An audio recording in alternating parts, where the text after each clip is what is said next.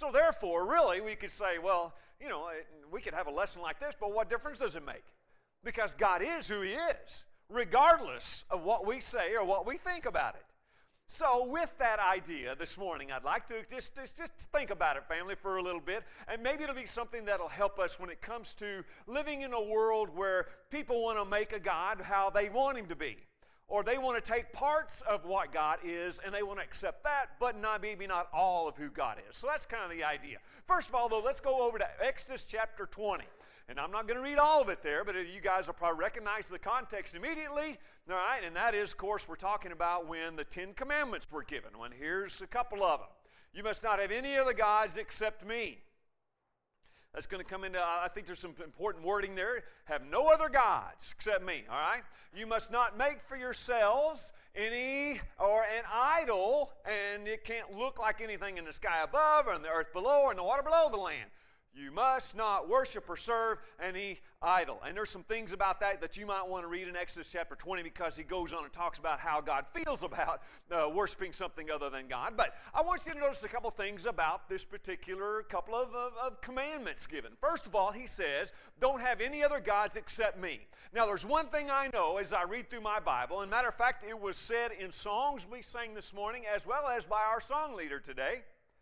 If you read your Bible, then you know how many gods are there. All right. Now, the Bible claims that there is one God. Do you find it interesting that our God-given commandment says, have no other gods except me? Now, if it's the case that there isn't but one, isn't this an impossible thing to have another God?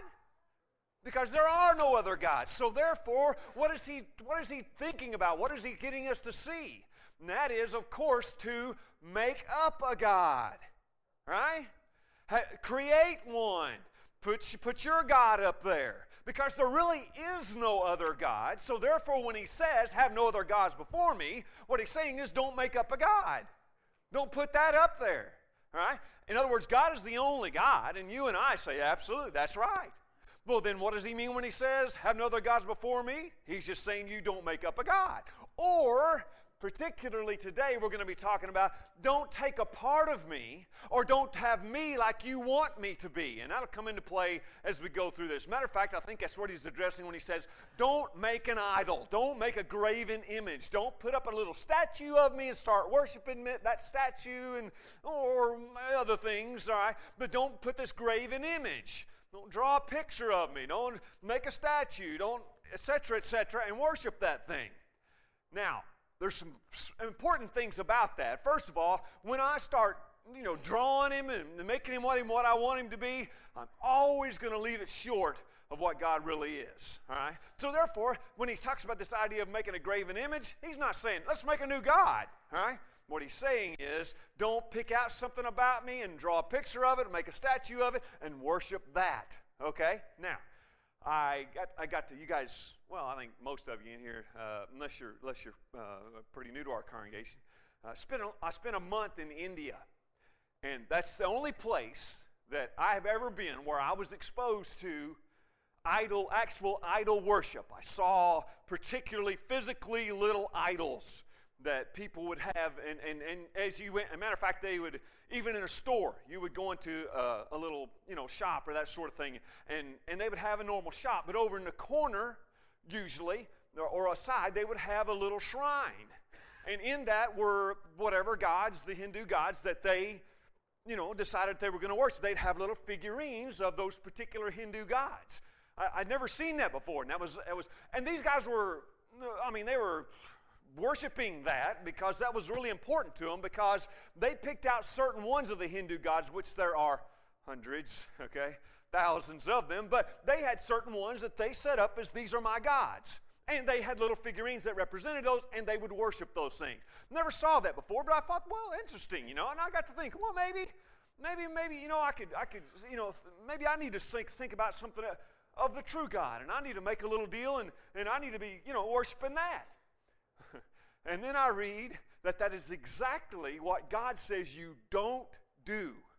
Don't make a little figurine. Don't put a little thing up there, because you're going to lose focus of a lot of important stuff if you start putting little figurines up there, or little crosses, okay, or little statues of Jesus or of Mary, or etc., etc. Make these little things, these little shrines, and we'll start worshiping.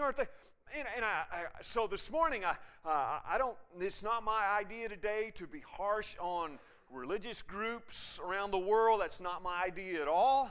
I'm just saying that our God is clear that there are some real detrimental things that happen when you set up a little shrine and start worshiping and praising that shrine. Right? I'm thinking about that. With that idea, though, there's certain things that come to my mind. First of all, we break this commandment today, right now in the United States, whenever we define God in our hearts. In other words, we decide this is who God is, or this is what I'm going to focus on, rather than believing in what He reveals Himself to be. This is what the Bible says about God. This is who the Bible says God is. And so therefore, and one of the reasons I don't claim today to be able to describe to you all the reasons that God says don't make a graven image. I'm just saying there are certain reasons that are kind of, to me, they are blatant. And one of those is you don't do that because you're only going to get a slight picture of who God is, because God is encompassing in so many ways. So therefore, don't make this little graven image of Him. Don't make this little idol, because you're going to miss out. You're not going to focus on who God really is. But today, right now in the United States, what we do, what I do, okay, is there are certain things that, well, there's certain things about God that I like, and there's certain things about God that I don't like, right? In other words, there's ways that I think God ought to react and behave, and there's certain ways that I don't think He ought to act and behave. Now, because of that, I can, all right, anybody can, they can make God into their image instead of the other way around, right? And so this morning, a couple things to think about. First of all, because we don't see anything wrong with, well, you name it. I mean, I live in a world where some people say, well, this is a sin, and some people say, well, that isn't a sin, and some people say, well, this lifestyle's okay. Well, some people say, that's not okay, and et cetera, all right? Some people say, well, my God would not, you ever heard anybody say that? My God would not condemn that. My God is loving and kind and compassionate, or my God doesn't tolerate that at all. He would stop that. Okay, you see what happens is we decide who my God is instead of seeing, well, who is God really?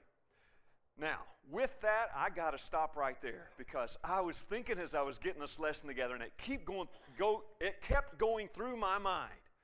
Rick, you got to be careful today, because what you're going to do is you're going to talk to your family about, hey, let's not pick out something about God, and let's not say, and let's focus on that. And during your lesson, you're going to talk about things about God, and if you're not careful, you will make that your God. And you will say, everybody else ought to think like you do.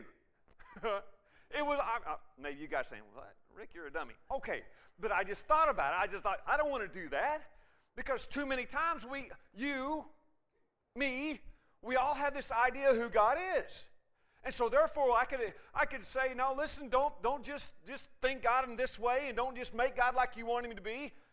Make Him like I want you to be. I want Him to be, right? I got to be careful with that, because it's not about what I think or how I think God will react. God acts or reacts. It's how the Bible tells me that God is. Okay, so with that idea this morning, it's just so easy to in our lives to create this image of what we think God is, and therefore everything will fall under that. Right? Now, I say that because I live in a world where people just tolerate a lot of sinful things, and of course we go along with that. All of us in this building today, we're saying, yeah, that's right. People don't take sin nearly as serious as they should. God says if something is wrong, everybody should follow that. Everybody should make sure they're committed to not doing that. And if we're not careful, we'll start saying, you guys don't understand who God is. But we do, right? In other words, it even happens with Christians too. Christians will decide, well, this is the way God is. God is really serious about sin. So therefore, He is harsh. He is it's condemning, and that's the way He looks at everybody. Be careful. That's the way we could go with that thing. Or we could go the other way.